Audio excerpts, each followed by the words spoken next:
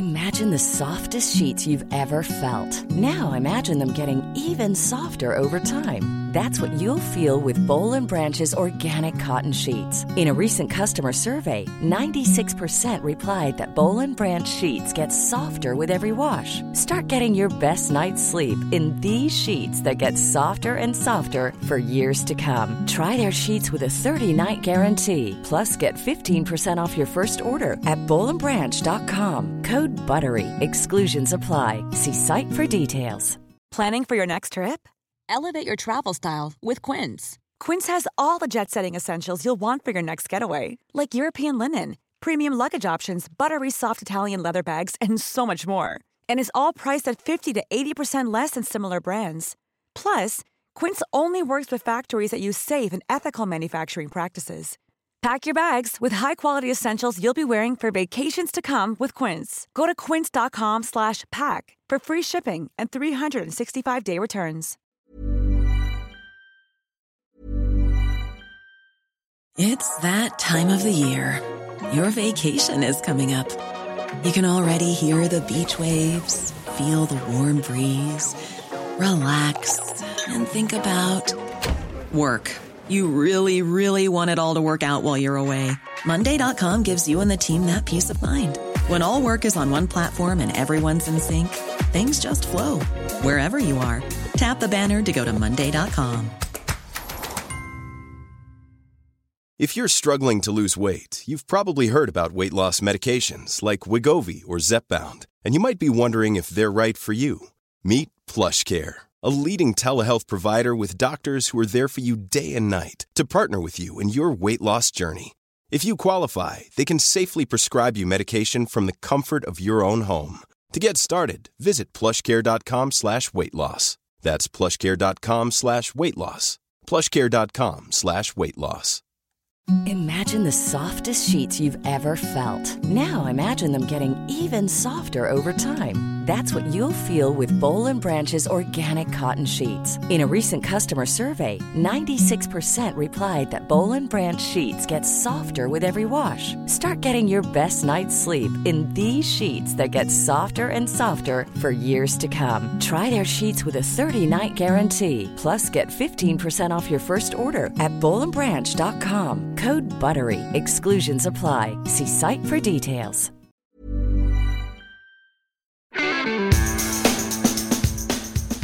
Hello and welcome to episode 2 of Humans of Excess Manchester with me, Clint Boone. Every week we're going to be celebrating the spirit of Manchester by speaking to somebody who's helped shape the city in some way or other. This week I'm joined by John Thompson, star of stage and screen, most notably as Pete Gifford in the hugely successful Cold Feet. He's going to tell us about how surprised he was at the success of Cold Feet when it launched back in the late 90s. I had no idea it was going to be that big. And it was huge. The timing was just right. The casting was perfect. When we did the pilot, I had no idea it would go that big. And he'll talk about how he turned to alcohol and drugs while struggling with fame. The press started nosing. You know, I used drugs and alcohol to self-medicate the pain of the attention and that I didn't want.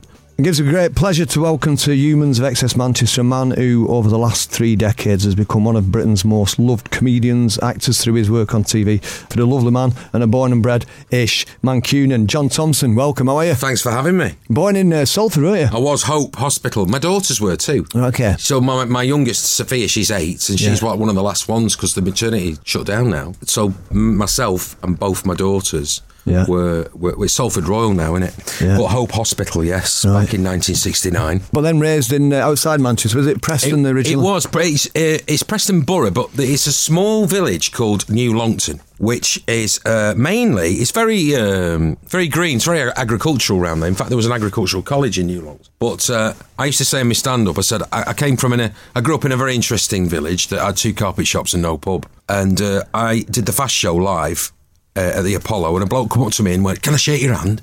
He went, "I can't thank you enough." And I went, "Well, he was all over me." And I went, "Why are you so excited?" He went, "I own one of them carpet shops. You put me on the map." That's brilliant. So I went to a strict Catholic school, All Hallows, and a sweet little primary school in Longton, which is next to New Longton, called St Oswald's. I wasn't too happy at secondary school because I was a bit wayward. I was class clown, but they did let me do some musicals at school, so that kind of kept me in check. Yeah. Did you get punished for being a class clown rather than having it encouraged? I got strapped. I was exactly the same, man. Somebody sent me that joke thing. It was Manny sent it me. It was compensation for kids. Have you had a board duster thrown at you? Yeah. Have you been made to stand in the corner? Have you been given lines? And it was it was from Viz. Yeah. I went, my God. When I first read it, I thought, I'm going to get a fortune here. Yeah. You think it was real? I thought it was real. It was brutal though, wasn't it? It was, but honestly, you get detention for not doing your top button up at our school. Yeah. It was really, really hard work. Talking about your childhood, you were adopted, weren't you? I was, And in raised- Didsbury. Yeah. Catholic Rescue, and this is the interesting thing, Clint.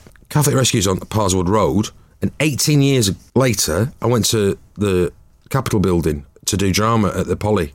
Man Met now, and it's exactly open address to what was the Capitol building, the Horniman Theatre on the corner of Parswood and School Lane, was Catholic Rescue.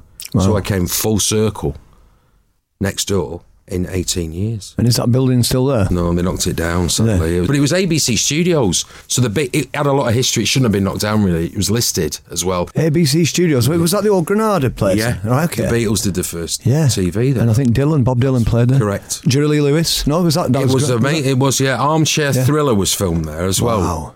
And apparently it was haunted by someone who died in the armchair. The actual armchair on Armchair Thriller. Is this one of the jokes? Is the punchline coming up? There's not. We'll try and get one in, though. Yeah. So it sounds like you had an all right childhood. I did. I was a very happy childhood, really. I mean, I was a bit wayward at school, but only a clown. I wasn't like burning things and smashing windows. I was just liked getting laughs, really. Yeah. I had a lovely upbringing. My dad was we had a very basic house to start with on a cul-de-sac, but my dad worked really hard and we got a better house after that. But this thing, I'm not a working class hero by any stretch of the imagination. I'm kind of like the son of an upwardly mobile sort of middle class family, really. Yeah. I didn't I wasn't brought up by my bootstraps on an estate in Salford. I was very fortunate to be adopted by a man who I greatly admire, my dad, who's very fair and he's got great wisdom and he's incredibly bright because he went to UMIST. Yeah. And he was head of the student union at UMIST, my dad, and he was student of the year, so he got a BA honours in physics with distinction, and he was the highest pupil that year, and there's on a plaque on the wall.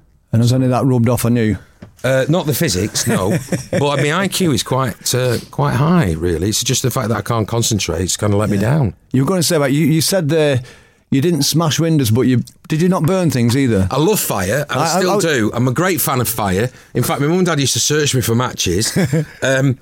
Did you ever play with detonators on the railway lines? No, I never got. Did you? I know of that. We did, yeah. Yeah. Well, and we had Bonehead on episode 1, and apparently he did the same thing. It was a warning for the navvies, wasn't it, on the engineering days? Part of that, yeah. We lived a mile from the end of the railway line. It was Royton, the railway line ended there, and the detonators were put there by a little chap in a little box to warn the train drivers that you were coming to the end of the line.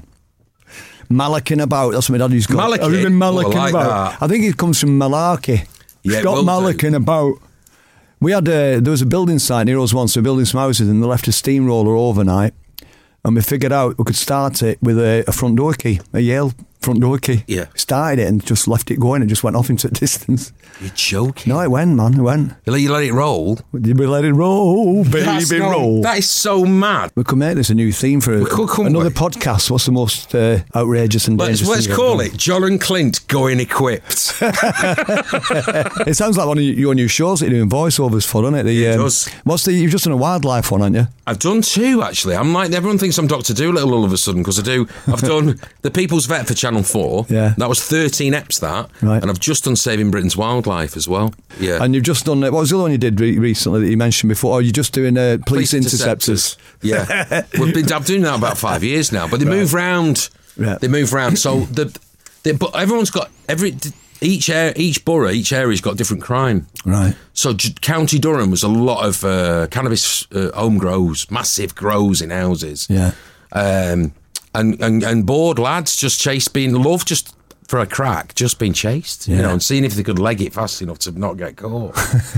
But we're now in Yorkshire, West Yorkshire, so there's a lot more gangs so it always changes from one to another. They tried Cheshire. It's a massive, sprawling borough, Cheshire, but it didn't really deliver the goods. Right. Not really. Not as many crims per square inch. No, not really. Right. And that's no excuse to start people of Cheshire. Yeah. You played drums, didn't you, from an early age? 11, I still play. You still play them? Yeah.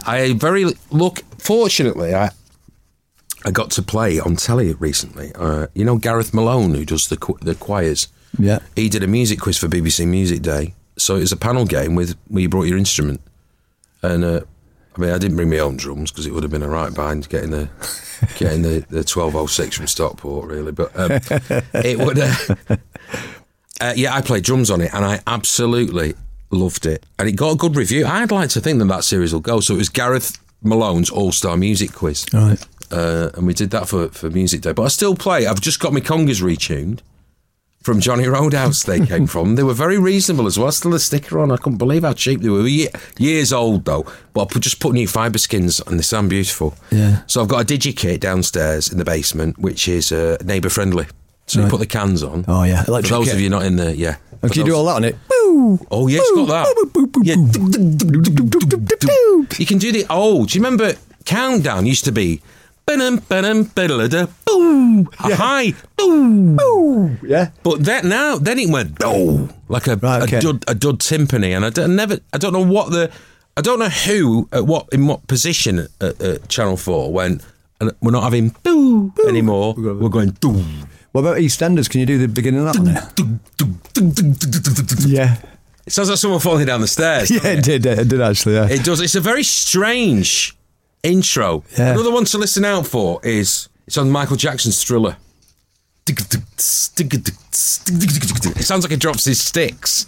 Yeah. I think.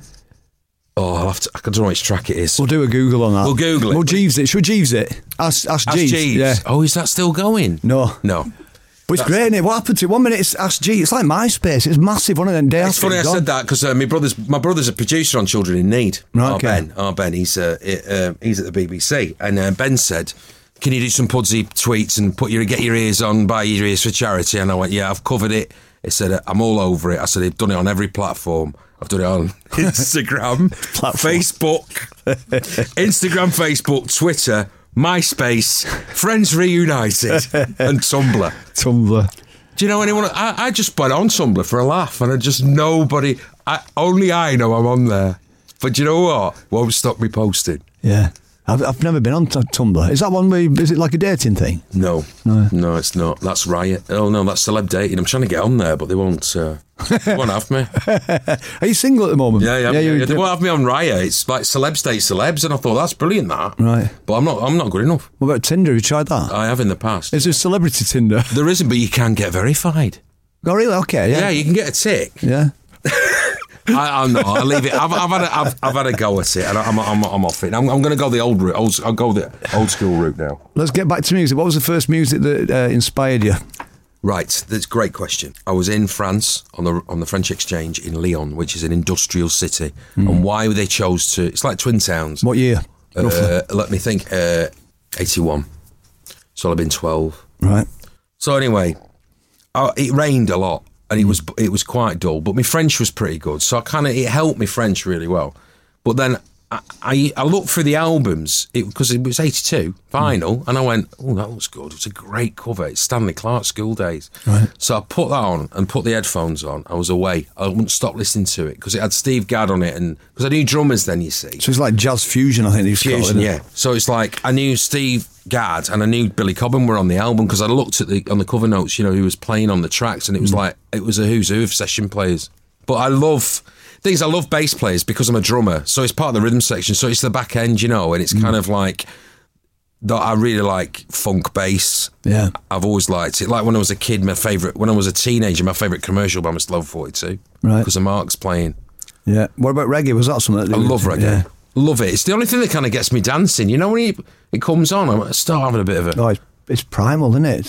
There's something about reggae. Yeah. It always gets me, when I'm in the kitchen chopping up something, it will get me moving. I've been listening to a lot of ska. I love ska. I've always loved it, but recently I've got these ska albums and just banging them on, and it makes me grin ear to ear. I love ska music. It's brilliant, isn't it? It's great. Yeah, I love it. Music might have become your thing, but you got into acting. When did the acting start? When did you first realise you had a bit of a penchant? Is that the word? Penchant. Yeah, that's it, yeah. It's very good. Penchant. Penchant. A penchant for... Right, so, really, primary school, Fagin in Oliver, aged 10? Not bad start. Maybe 9, Fagin. Yeah. Got a bigger pocket or two. Oh, no, it's a big... Reviewing the Situation is a big song, that. It's a long song, that. It's a hard song, that. So from that to secondary school, a little bit in My Fair Lady. I think I was one of, what's his name, I'm Getting Married in the Morning's henchmen. Right. And then, boom, Joseph. And Joseph Technical. So you had good roles. You never played a villager, did you? No. The Christmas nativity. The My Fair Lady was a little bit village noddy, kind of like. I love it when they Mimo to each other. They go, "Well, I'm off to London to make me fortune." They look at each other and they literally mouth, "He's off to London to make his fortune." So I did amateur panto at Preston Little Theatre.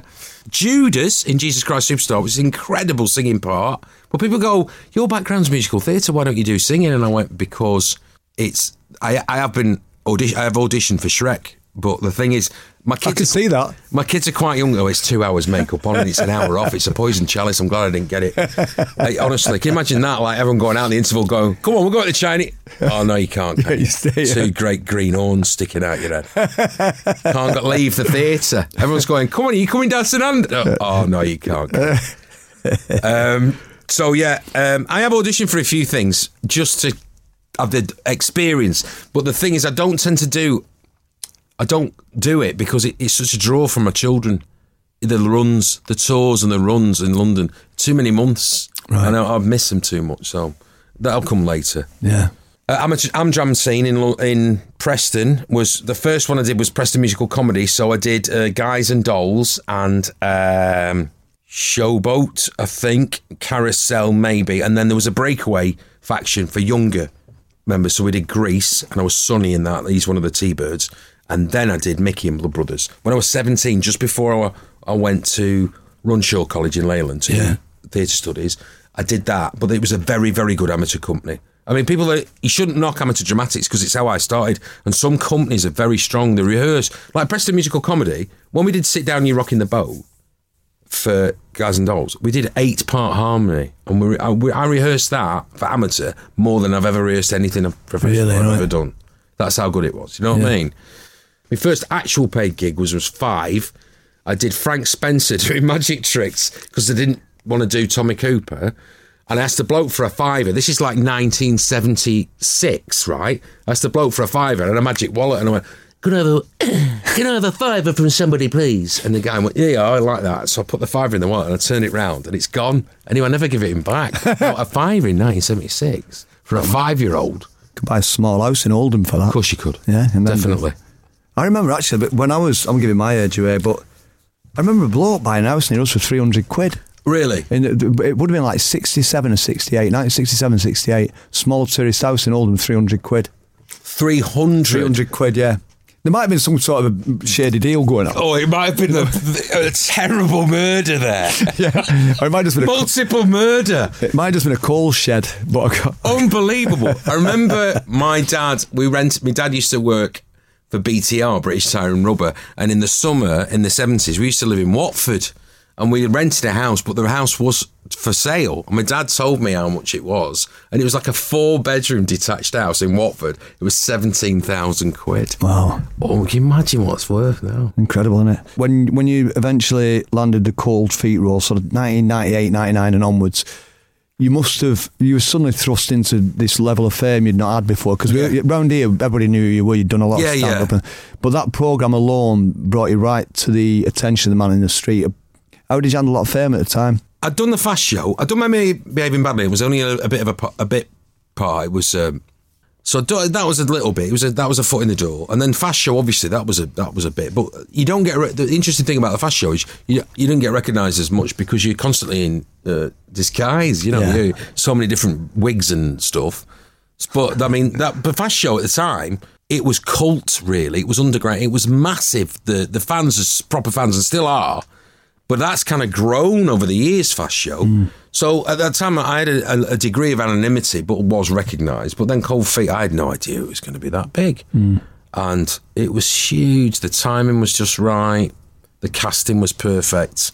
When we did the pilot, I had no idea it would go that big. So one of the weird things that happened, I was in America at Universal Studios, and a woman stopped me and went, "Oh my God, you're in the park. How come? How come you get to walk around? Are you filming?" And I went, "How do you know who I am?"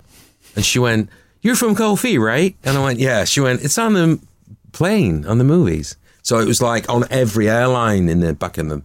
Oh, yeah. So you'd like to get international recognition as well. That was weird. But at the time, I just didn't know. But the thing, it's... I didn't do it to get famous. I did it to get... it's nice for people to admire your work, but I did it because it's a job that I wanted to do. And now it's a job I adore doing. What fascinates me is there are actors who don't really like the job, and I don't get it. Yeah. I don't know why they do it. Have they stopped appreciating what they've got, maybe? I don't know, maybe. But I'm just so grateful I do a job that I love. But at the time, I was young. I was impressionable, and I lived in London when I was filming Cold Feet at the beginning. Yeah. So when I came here, I lived in hotels. So it was like there's a lot of parties. Yeah. There's a lot of private members clubs. Yeah. And there's a lot of free stuff. And the fame, it happens. The fame comes, then the press comes sniffing, and then the press start nosing, and they nose deeper and deeper, and then you're in it. And then I was a victim of phone hacking. Yeah. Surveillance. I thought I was paranoid. I thought I was being followed, and it transpires I was. I was being followed. But, that's the past, and I'm glad I can sit here today and say I used drugs and alcohol to self-medicate the pain of the attention and that I didn't want, but yeah, I'm kind of like, well, I'm 50 next year, so I've just quit fags. I've been off the booze 12 years. I've quit the fags. I'm about nearly 5 weeks on the cigs, having the odd vape. Let me go back. Hang on, just go back now to that. You high as a kite in more ways than one. Cold Feet, smashing all the records. You were off your tits in a hotel somewhere. Yeah. Tabloids are mithering you, and then suddenly the programme comes to an end. You were still a bit off it. Yeah. You're waiting for the phone to ring for your next gig. Yeah. Nothing happened for a bit, did it? No. What I did was survived. I survived, really, on voiceovers, which that just kept the wolf from the door, really. But what's happens is most people have a private battle with addiction, but I had a very public one thanks to the tabloids. Yeah. And what that does is that ties you with the brush that the industry will go, well, you can't get him insured. We can't work. Got a problem, hasn't he? Yeah, we can't. Will he turn up for work? So it took. I mean, I was sober even 5 years straight. I was still kind of. It was only in the voice world that everyone knew that I was very well mannered, punctual, didn't bump into the furniture. It was because you sat down, you weren't doing any acting. It was just, you know what I mean. But it was nice to come back on Cold Feet and ask Terry McDonough, our first director on the new series. I said to him, "Would you say I was low maintenance?" And he said, "No, I can't possibly say that." And I went, "Why?" He went, "Because you're no maintenance." And I went, "Well, that's all I need to hear." Yeah. And that's just the best thing I've ever heard in years. Yeah. So I'm officially no maintenance Thompson. That's good? Yeah. I like that. I had a similar period, actually. The Spiral split in spring of 95. Yeah. Amicable split. And we'd gone for like 9 or 10 years of doing it full time, travelling the world. We'd played the Glastonbury stage, big stage that year, I think, or some big festivals, but Top of the Pops 8 times, and suddenly it all stopped, and I was sat in my little house in Milner or Rochdale, 2 kids to feed, waiting for the phone to ring. And now it happened for a couple of years, so I've been there. It was it can be quite a dark time when you're going from those massive highs to that low. And you've openly spoke about the level of depression you experienced during that period as well. Yeah, I've been. It's kind of work for me is my drive. It's kind of like, I don't know. It's work. If I'm not working, I don't have a purpose, really. And even though I've got so many strings to my bow. So recently, 2012-13 were hungry years. They were tough. And I went to LA just on a whim to see what pilot season was about, and it was an absolute fool's errand. And I would tell any actor just to go out there, to things that I'll go out to LA and make it. Well, to do that, you've got to live there. You have to move. you know, and there are some people that do it. Like, I'd say he's done a great job of it. Ricky Whittle.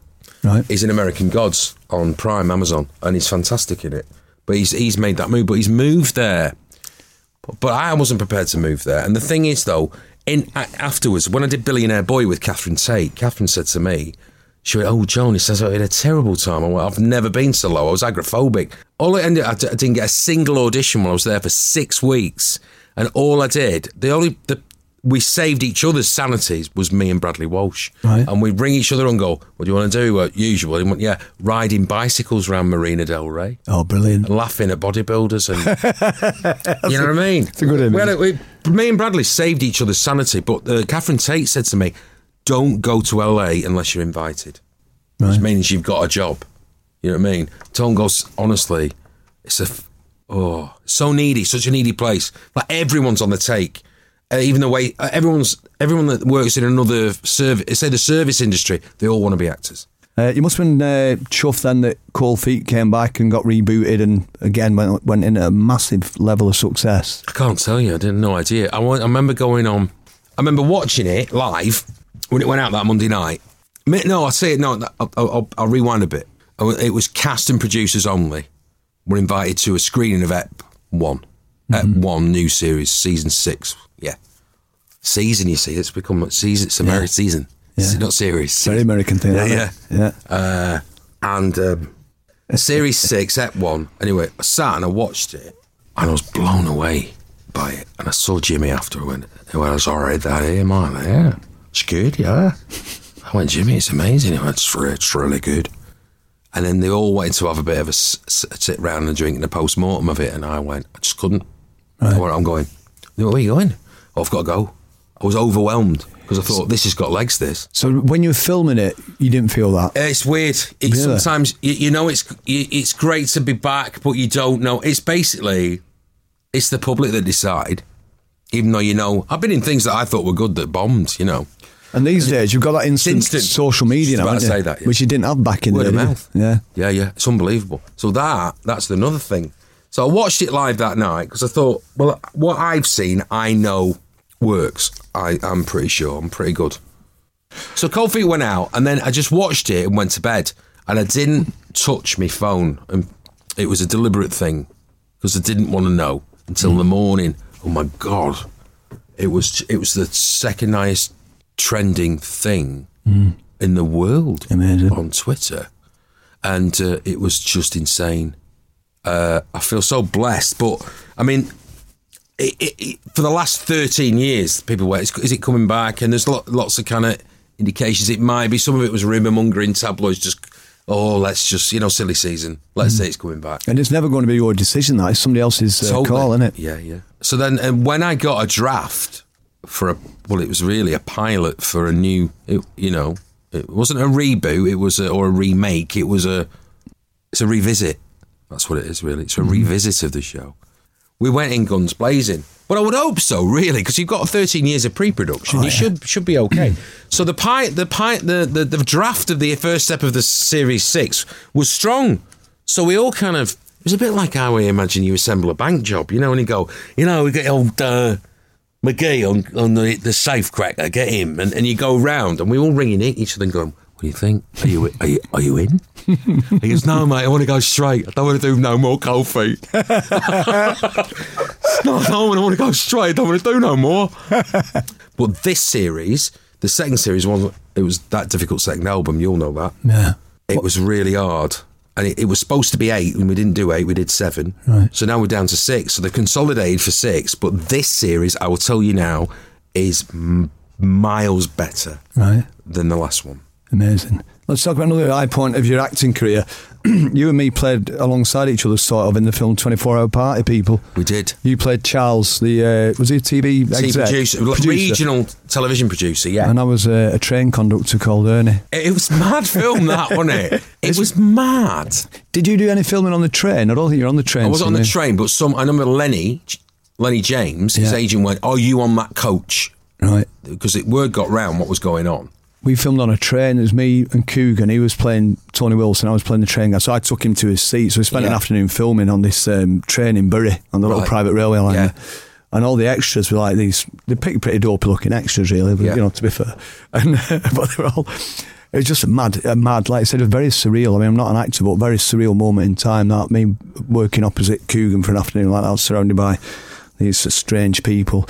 Let's move on to talking about the city of Manchester. It's the main thing we're covering on these podcasts. Do you think there is a sort of unique Manchester spirit? And if you do think that, how would you identify it?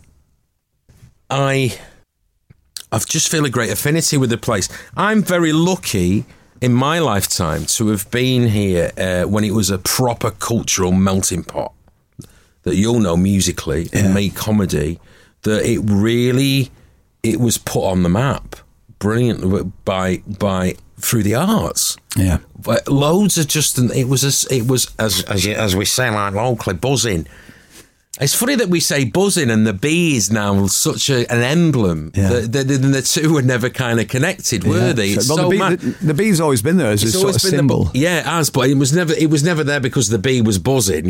It's mad that the two things are inexplicably linked. But when I was a student here, there was there was always that kind of cultural underground phenomenon that this place had something magical about it, and I've seen it change, but I've seen it change so much, but with a great affection. Some people go, "Oh, it's not like it used to be," and I'm not one of those people. I'm not. I'm a Remainer. Yeah. Do you know what I mean? And I remain with the fact that that I accept change, and I look forward to the way that this is developing, and it's exciting to see the changes. And there's little pockets now. It's becoming like the Northern Quarter. Then there's First Street, there's Spinning Fields, and there's all these little kind of neighbourhoods. Yeah. That are developing. That was it's amazing. I remember my dad used to work in Greengate, and I used to walk under this railway bridge to get to Shambles Square, the old precinct there. I remember how horrible it was there. There was a weird shop on that, that walk up. There was a waterbed shop there as well. The only one in miles anywhere. Go to Salford for your waterbed. Yeah. But I remember walking up there and thinking, on the way to the old Arndale when I was a kid, when I would go and see my dad at work in Greengate, which is just the other side of the old Manchester Salford Royal Infirmary, that there's flats now. Yep. So my dad worked behind there, and we used to navigate through to town. But I remember thinking, Shambles Square, Sussex Armoury, the Arndale, the Misery, it was grim. And then just looking that if you took that same route now, and how vibrant and exciting it is. We've got amazing things. My mate told me, this is a story that you might not know that fascinates me, because I like ghosts and horror, and I love, Halloween's just gone, but I love it. And my mate, Simon Dinnigan, is an amazing classical guitarist who was at Cheatham's. Right. And he said Dr. John Dee, who was Elizabeth I's necromancer and alchemist, he was practiced the occult, and they say that he summoned the devil in the library at Cheatham's. And apparently, I've not been, if you go into Cheatham's, and on the floor in the Cheatham's, kind of melted into the stone is a cloven hoof. Oh, you're joking? Print. Wow. And he went, and that's where he appeared. So that's Tales of Terror from Thompson. So yeah. But I love it because it's like so many things. Like now, it's kind of like suffrage. It's been put on the map. I didn't know, and it's kind of getting more of an identity as a, I knew it was the home of the first computer, but Alan Turing and all our history is kind of, it's becoming more validated. Do you know what I mean? It's true, yeah. It never used to be. It was kind of, I think we were tarred with the brush of many northern towns. It was industry, dark satanic mills, cotton, and people in impoverished conditions, worked to the bone. And it was. You mentioned a couple of names just then. I just want to wrap things up now. Who are your favourite humans of Manchester, past or present? Give me 2 or 3 names. They don't have to be Mancunians. They can be people that have settled here or done amazing things for the city. Well, Tony Wilson was a good friend, actually. I was very shocked when he died. I got to know Tony quite well when I did a show called Remote Control on Channel Channel 4 it was, and I had such a laugh on that. It was brilliant, and I got to know Tony quite well on that, and we used to have quite a laugh, and he's put the place on the map massively. Absolutely. You know what I mean? He's such an interesting character as well. He's one of those people that I have a few friends, colleagues that have passed away, and he's one of them I can't quite believe he's gone, really. And then that brings me to my next one, obviously, Caroline. Yeah. That's a big shock, and I've not really dealt with that properly because I didn't see a lot of her in the latter years, and it kills me. And I said to Steve Coogan at the funeral, I said, I feel terrible that I never saw it, but he said, please don't beat yourself up, John. And I said, well, it's not that for want of trying. So I did try to communicate with her, and I would text her and I would ring her, but she wouldn't get back to me. And sadly, that's the work of the tabloids. They created a recluse there, because she was lived in fear of being persecuted by the papers, and it kills me. You know what I mean? But I was very, very lucky to work with her. Yeah. Her last project, and she played my wife in it. So that I did get to see her not long before she died. So Caroline, Tony, I don't do sports, so there'll be no footballers in there, I'm afraid. I mean, this is so embarrassing. I can't stand football, and I've never liked football. I was bullied at sport at school, so I've never liked it. So don't like any sports. People think I'm a freak.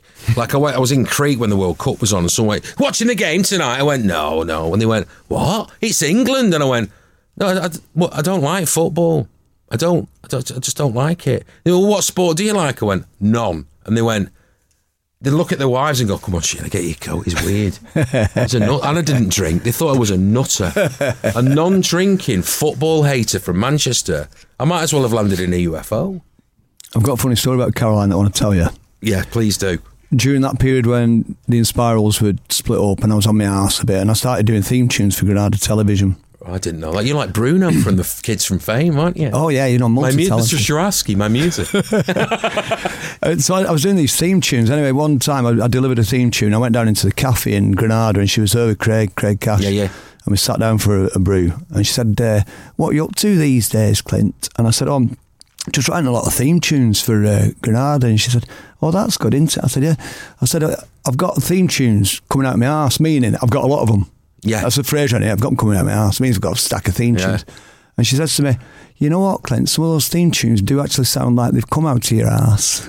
But they did. They're great. I'm proud of them. Can you name one? What's your favourite? Well, Engie Benji was a beauty. Oh, Engie Benji. Engie Benji, Engine Man. Fantastic. One more thing I'm going to ask you, John. Yes. John Thompson. Yes. Describe Manchester in 3 words. Okay, you ready? Go on. Cheap, friendly, and inclement. That's good. Inclement. But you know what? It's a good test of people's intelligence. They go, if they go, what's inclement? I kind of go and look it up. That's really good. That you can see that on the tourist board ever do new billboards. Manchester, cheap, friendly, and inclement. Yeah, that's you can quote me on that. John Thompson, thank you for being a human of Excess Manchester. I've loved it. Thank you very much, Clint. There you go. That was John Thompson. Make sure you join us next week, where I'll be speaking to Manchester legend and Happy Mondays singer Rowetta. Don't forget to follow us on social media. On Twitter, we are at HumansXS, and subscribe to Humans of Excess Manchester on your favourite podcast platform. And do feel free to rate us and leave us a comment. Thanks for listening. See you next week.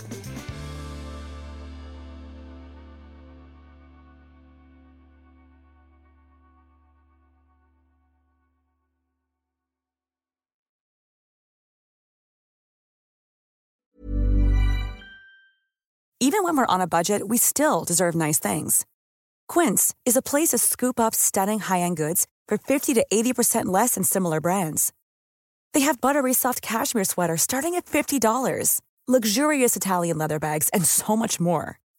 Plus, Quince only works with factories that use safe, ethical, and responsible manufacturing. Get the high-end goods you'll love without the high price tag with Quince. Go to quince.com/style for free shipping and 365-day returns. Imagine the softest sheets you've ever felt. Now imagine them getting even softer over time. That's what you'll feel with Boll & Branch's organic cotton sheets. In a recent customer survey, 96% replied that Boll & Branch sheets get softer with every wash. Start getting your best night's sleep in these sheets that get softer and softer for years to come. Try their sheets with a 30-night guarantee. Plus, get 15% off your first order at bollandbranch.com. Code BUTTERY. Exclusions apply. See site for details.